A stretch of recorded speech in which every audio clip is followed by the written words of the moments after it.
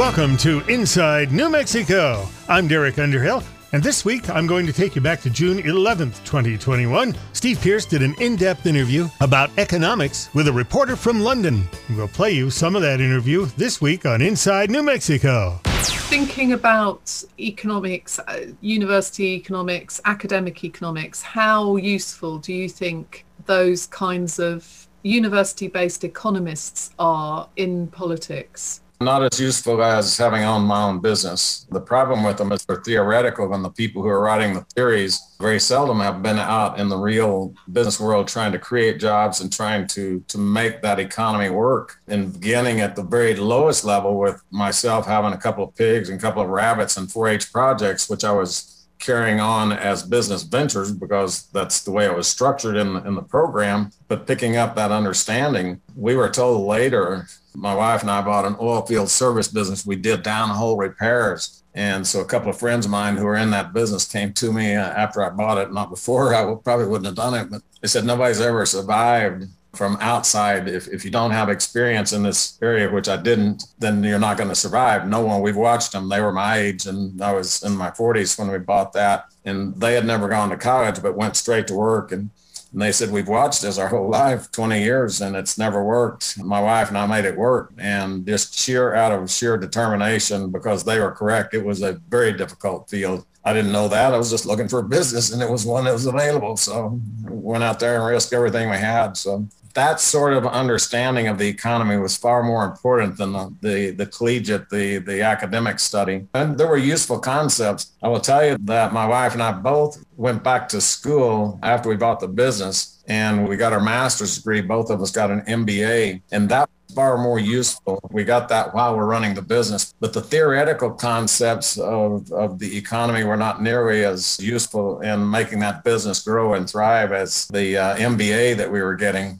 Some of the people we've interviewed haven't liked this question, but if you were to try to describe how the economy works, what would you say? It depends on which economy you're talking about. If you're talking about a free market, which US, it's not so free, but I mean, in theory, it lies more that direction than the socialist-based economies. So the free market works on the supply and demand principle. That is, that people find a need, they solve the need, and the competition determines how the market prices, and it also determines how you succeed. The socialist economies have a far greater influence from the government spending, the government taxing, the government spending. That's far less efficient way for the economy to work. I used to give in my speeches the example of New Zealand. 20 years ago, 25 years ago, they were looking at why they were down in the middle or to the lower end of the world's economies. They did a fairly significant study, and they determined that it was because they had government doing things that private businesses should have been doing. And I've been researching that and talked about the guy who was the head of it. I forget his name, but he was the head of the Labor Department, I think. And they began to cut the programs that should not be government related. And I said that he cut all the way down to himself, which the news report said. I'd never met him. He said he would have cut himself, but he would have had trouble explaining that to his wife. And so it was like a very pure test of that idea that government's less efficient than the free market. And he showed up one day and in my office in Washington and said, "You've been giving speeches about me. I thought I'd come by." And I said, "Okay, hi. So I'm from New Zealand." "Oh, come in, sit down." We had a fascinating discussion. And he said, I eventually did cut myself, by the way. And so, and they jumped from the bottom third into the top third within a matter of a couple of years. There's a second significant thing in the government solutions. So you basically, when you get into economic stress in a country or a state, you have basically two policies that move forward. One is you raise taxes. The other is you cut spending. There's a chart that I've got somewhere in all my economic papers from Congress, but that chart shows that in a scatter diagram, that it's almost 100% failures when states or countries raise taxes, and it's almost 100% success when you start living within your means. Well, that goes all the way back to those early 4-H days, that if I'm going to raise this pig, I've got to sell it for more than the feed cost and the more than the pig cost when I bought it. And so living within those means is a policy that works. And it works personally and government, but very few governments have the political courage to say we're going to cut the spending. And did you find that the pressure in the last few years that you were in Congress with the increase in government borrowing, did you find that problematic? I did. I almost always voted against it. Republicans were in charge most of the time I was there. I'm Republican, and I voted almost all the time against the budget, against the major appropriation bill. Your general appropriation will have 12 different segments because you got 12 different departments, and each one of those is funded separately. You've got a lot of single pieces of legislation to fund this or that, and so that wasn't as clear and distinct. But in those major appropriations, I was typically a no vote against my leadership. And yes, they did talk about me not being a very good team player. And I said, well, I didn't come up here on a team. I came here to do the right thing. And so we had that philosophical dispute, I guess you could talk. But yes, that was became very tedious. And do you see any prospect for those like yourself who want to cut spending? Do you see any immediate prospect of that? Well, I tell people it's like gravity. Gravity will eventually win, no matter who or what you are. Well, one of the most significant make-believes in Washington, and I'm sure nations around the world, is when numbers begin to get too embarrassing, then they simply quit counting them. So it's typically said that the U.S. is in debt 15, 18, 20 trillion dollars. But the truth is that Social Security, Medicare, and Medicaid have all been kept out of that debt because they're so overwhelming. If you were to put them back in, then they're probably 100 trillion by themselves. And so you can say that we are not a solvent economy right now, and very few of the countries are solvent economies. Almost all have spent more than they have and that they can ever make. And so occasionally you will have these great shifts in the value of money, and that's going on right now. The inflation here in the U.S. is beginning to skyrocket because of those $5-6 trillion that were handed out, and it's a little bit like candy. It was nice for the people getting the checks, but the penalties, as soon as those checks quit coming in, we just typically, my wife and I would go to lunch and we'd spend $20 for lunch. Yesterday we went out and it was $44. A friend of mine is in the restaurant business. The cooking oil, for instance, has gone up from $16 a month ago to over $100 now. Chicken has doubled in its prices, and beef has likewise doubled. And this is the wholesale level to the guy running the restaurant. As you eat up your disposable income, then you're not going to be out there doing many of the other things. You're going to pay for your kids' school. You're going to pay for your health insurance and your rent first. And so you're going to see this price increase, this wage price spiral, and it gets faster the further you get into an inflationary time. We'll be back with more Inside New Mexico in just a moment.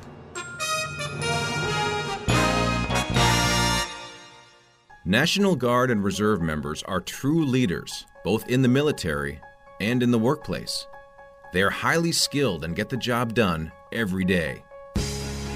Employer support of the Guard and Reserve, ESGR, can help you recruit top-notch service members to your workforce.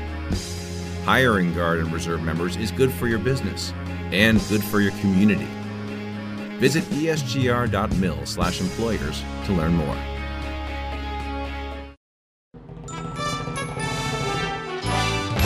Welcome back to Inside New Mexico. We continue now with the chairman of our Republican Party of New Mexico, Steve Pearce, talking economics with a reporter in London. How do you think voters see the economy? The district I represented was 52% Hispanic. It was 60% minority overall. It was the second poorest district in the entire United States. The number of college degrees is low percent compared to the rest of the country. So given that background, I would go into my town halls and I'd get basically master's to PhD level town halls on economics, but I would also be explaining it the way that you and I are talking here, and you could see their heads shaking yes. So that's the foundation for what my opinion is, that I think people, number one, just want to be able to raise their family, send their kids to school and to church or whatever their value system is, to have some enjoyment of life, to have a place to live, and to have their kids live a better life than they've lived. That's the basic desire. And when that's going pretty smoothly, then people really don't ask a lot of questions about the economy. When it's going badly, they ask a lot of questions about the economy. And there are a lot of theories and there are a lot of people willing to talk, the talking heads on TV very rarely know the issues, especially here in America. Europeans are somewhat different. Their journalists major in a specific area, and then they become journalists after they know the area. In the US, they major in journalism first, so they know how to write, they know how to speak, they know what to do, they don't know what to say. And so always there's this big gap between reality and the truth. And so in my town halls, I think the people in the 2nd District of Mexico understood pretty well the economic climate, the economic questions, and they understood my reasons. And so this district, I'm Republican, and this district is 34% Republican. I would win with basically 60% of the votes because I was going into areas that typically were ignored, very, very poor income, some areas that probably 10, 11,000 a year compared to an average across the U.S., maybe 50,000 a year. Places that had just running open sewer into the backyards, not any infrastructure in these little communities. And so I'd go into those areas and people would understand why things are the way they are. And they knew that I would fight for jobs here in the state, which we always did. And so it depends on how much the elected officials are out there explaining these situations, because the explanations that are coming from TV and the internet are not always going to be very good or discernible. So I think that those areas where the representatives are truly out talking to the people, then I think they probably understand. Otherwise, I think the understanding is limited. And do you think that in general, voters underestimate or overestimate what government can do economically? I think that that is a little bit like a pendulum that swings, and that swing is a little bit based on the current economic climate, but also the way it's being pitched. So things really began to stabilize under Trump, but the pitch on TV was very anti-Trump. And so people were a little confused, but then they began to see that, okay, this tax cut really did put $200 a month more in my paycheck. Now in Washington, they diminished that, but in a state like mine where your average income was $3,000 a month, $200, and part of that then would go for taxes. You get a $200 a month bump. That's the difference between paying the rent that month and not. And so it was a huge impact. And people began to come up and say, I'm looking at the back of my check. It's less money is taken out. Is that Trump tax deal? And I said, yeah, it's a Trump tax deal. Okay, well, initially the Hispanic voters, again, this district was 52% Hispanic. They hated Trump in 2016, but that began to shift pretty radically in 2018, roughly about halfway through. They began to shake their heads yes instead of shaking their heads no. So people began to understand. And so I think that people underestimate the power of government to do harm. I think they also believe that the government, you got about half the population right now that believes the government can continue to give out the free money, that we can continue to run pension systems that are basically bankrupt because they're paying out more than they can economically or actuarially sustain. And so those are truths that are about to hit us. One of the early Biden stimulus bills was mostly to bail out those pension funds. For instance, we had the top pension fund manager from California. They have 13 major pensions, and the estimate is that those pensions collectively are $5 trillion in the hole. So you can imagine that pension question is laying out there ready to explode at any moment. And do you think COVID is going to change the way voters see the economy? I mean, you've said that you think the pendulum will swing back. You don't think that, for example, the stimulus checks will make people continue to want more government? Yeah, they will continue to want more free money, but it is at great expense to the rest of the world. First of all, in losing the value of the money that you have lent to us. Secondly, the taxpayers will eventually have to pick up the burden. So that G7 just last week approved basically a worldwide minimum corporate tax, and that's going to be pretty destructive. And then they're trying to come up with a minimum tax worldwide so that countries can't appeal to companies to move in. 20 years ago, whenever Ireland really had a great influx of companies because they cut their tax rate and companies flocked there. They began to then exert regulations and do things when the prosperity came that they thought they could, and the companies left. So my brother-in-law came there at the beginning of that period to build a plant for Hughes Tool Company. And then 20 years later, he went to disassemble that plant as they said, okay, Ireland is no longer a good place for us to do business. And so that G7 summit that's occurring right now is trying to stop countries from being able to compete, which is going to be not good for your average wage earner. So yes, that pendulum will swing based on voters' current standing, whatever that current means, whatever time that is. So that Arab Spring that happened 4 or 5 years ago, it was pitched as being political. The truth is, and we were watching pretty closely the reports coming in from the embassies and things, the truth is that people were in the streets rioting because they were hungry. So hunger is probably the greatest destabilizing effect for any political system. We saw a lot of broken supply chains,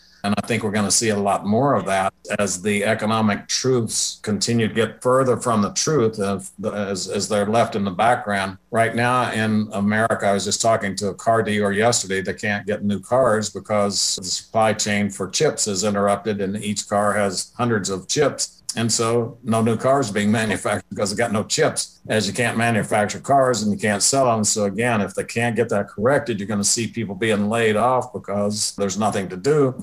So supply chains of food is going to be really dramatic. And we've seen some interruptions in those supply chains. So I think the world is going to experience great pain over these problems. And you're going to have politicians claiming that the answer is more government and more taxes, and we just got to hammer people harder. And the truth is the other direction. It'll be interesting how it plays out worldwide, but here in the U.S. also. That was the chairman of our Republican Party of New Mexico, Steve Pearce, talking economics with a reporter in London. We've got more of Inside New Mexico coming up in a moment. Hope you'll stay with us.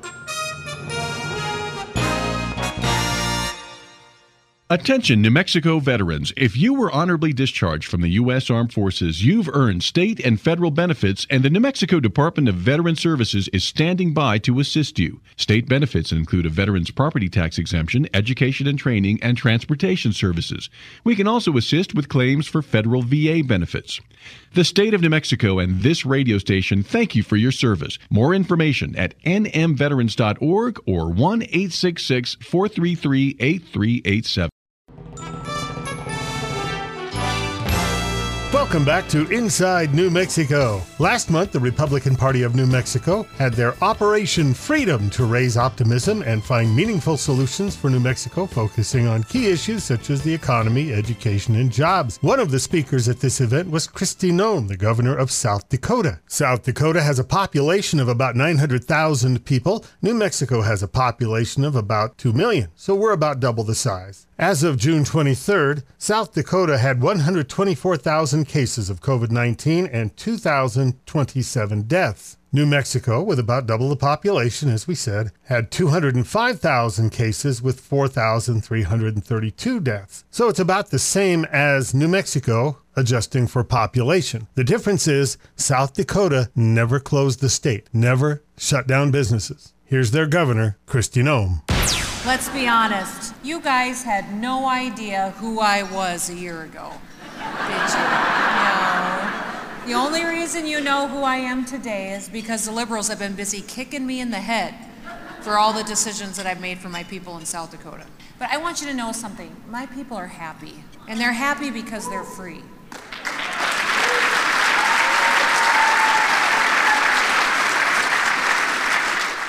So as we got our first cases in March, I'm just going to be honest. I think I did what every other governor in this country did. I studied the virus. I looked as it hit other countries, hit other states, talked to my health experts, looked at the data. But I think that what happened differently was that I took it a step further. I consulted with my my counsels. I consulted with my attorneys, my constitutional authorities. I really wanted to understand what authority I had as a governor and what authority I didn't have as a governor. Because I understand that when a leader oversteps their authority in a time of crisis, that's when we break this country. That's when we break this country.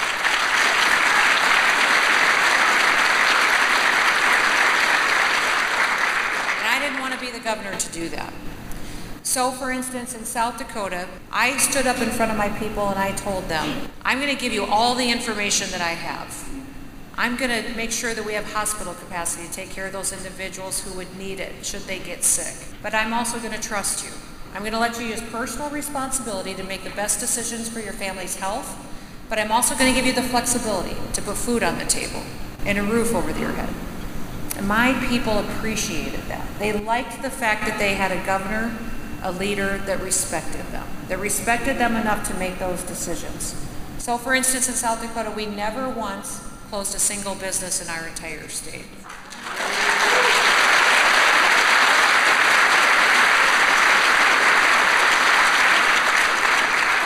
In fact, I didn't even define what an essential business was because I don't believe governors have the authority to tell you that your business is an essential.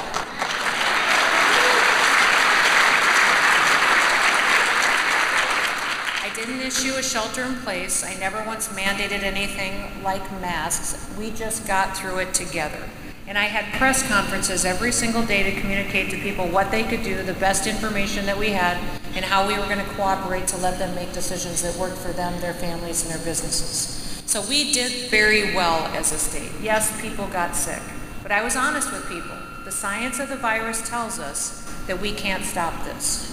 We can slow it down and take care of people and get through it together. Now, we did that and got through it just like every other state, but I'll tell you the story of what's going on in South Dakota right now. We have the least amount of hours lost at jobs by employees in the entire country.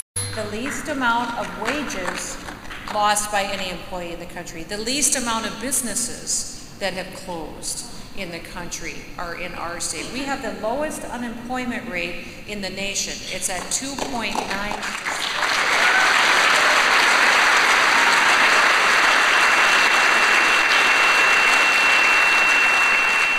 When the president offered us those elevated unemployment benefits, we were the only state in the nation to tell the president, thank you for the flexibility, but we don't need them, our people want to work.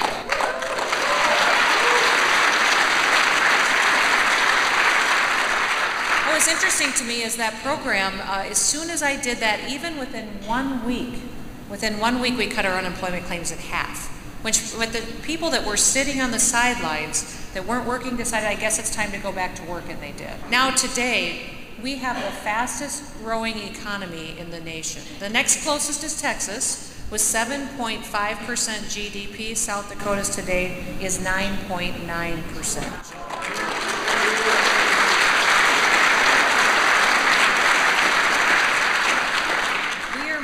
Thousands and thousands and thousands of people to South Dakota. And they're moving to South Dakota because they want a government that respects them. They want their kids in classrooms, they want to be able to keep their business in place, and they want a leader that doesn't decide to hurt them because they're overstepping their authority. I could triple the size of my economic development department right now, and I wouldn't be able to answer the phone for all the businesses and companies that are coming to our state. It has been a testimony to the fact that we, for years as a Republican Party, have talked about what we believe. In South Dakota, we just did it. We just did it, and we're proving that it does create.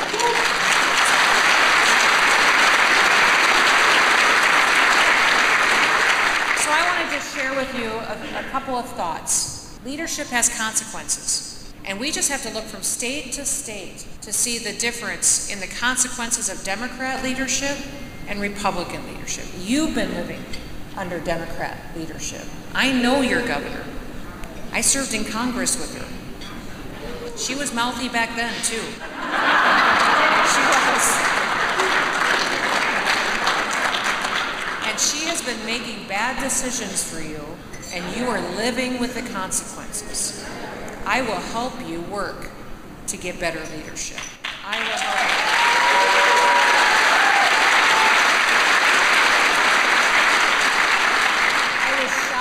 In 2020 by how the media used fear to control people.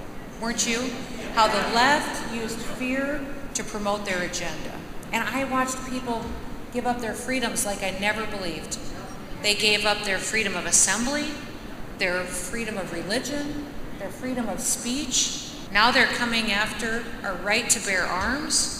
It's unprecedented what we're seeing in this country. When Steve and Steve's such a dear friend of mine, thank you for supporting him.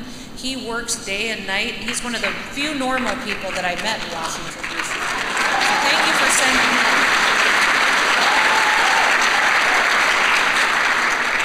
When I served in the House just a few short years ago, I knew that I served in that House with 435 members. I knew that probably 60 or 70 of them were socialists. I knew they were. We'd have private conversations. We'd talk in the hallways, and they told me what they believed and what they really adhered to in their philosophy, but they never would have said it out loud. They wouldn't have said it because they knew that it was going to be political baggage for them. Look at how far it has come in just a few short years. Look how they proudly stand up now and embrace socialist policies, how they embrace countries that have kept people in bondage and in poverty for generations. This is why we need you, and this is why we need your help. We need to make sure that we have good people who all step up and do their part and embrace and tell the story of what Republicans stand for. After hearing what the governor of South Dakota, Kristi Noem, had to say, you may be interested in getting involved with the Republican Party here in New Mexico. You can do that by going to the website at www.gopnm.org. The party has a Facebook page and a Twitter account. The handle is @NewMexicoGOP. If you'd like to talk to somebody, call the Republican Party headquarters at 505-298-3662.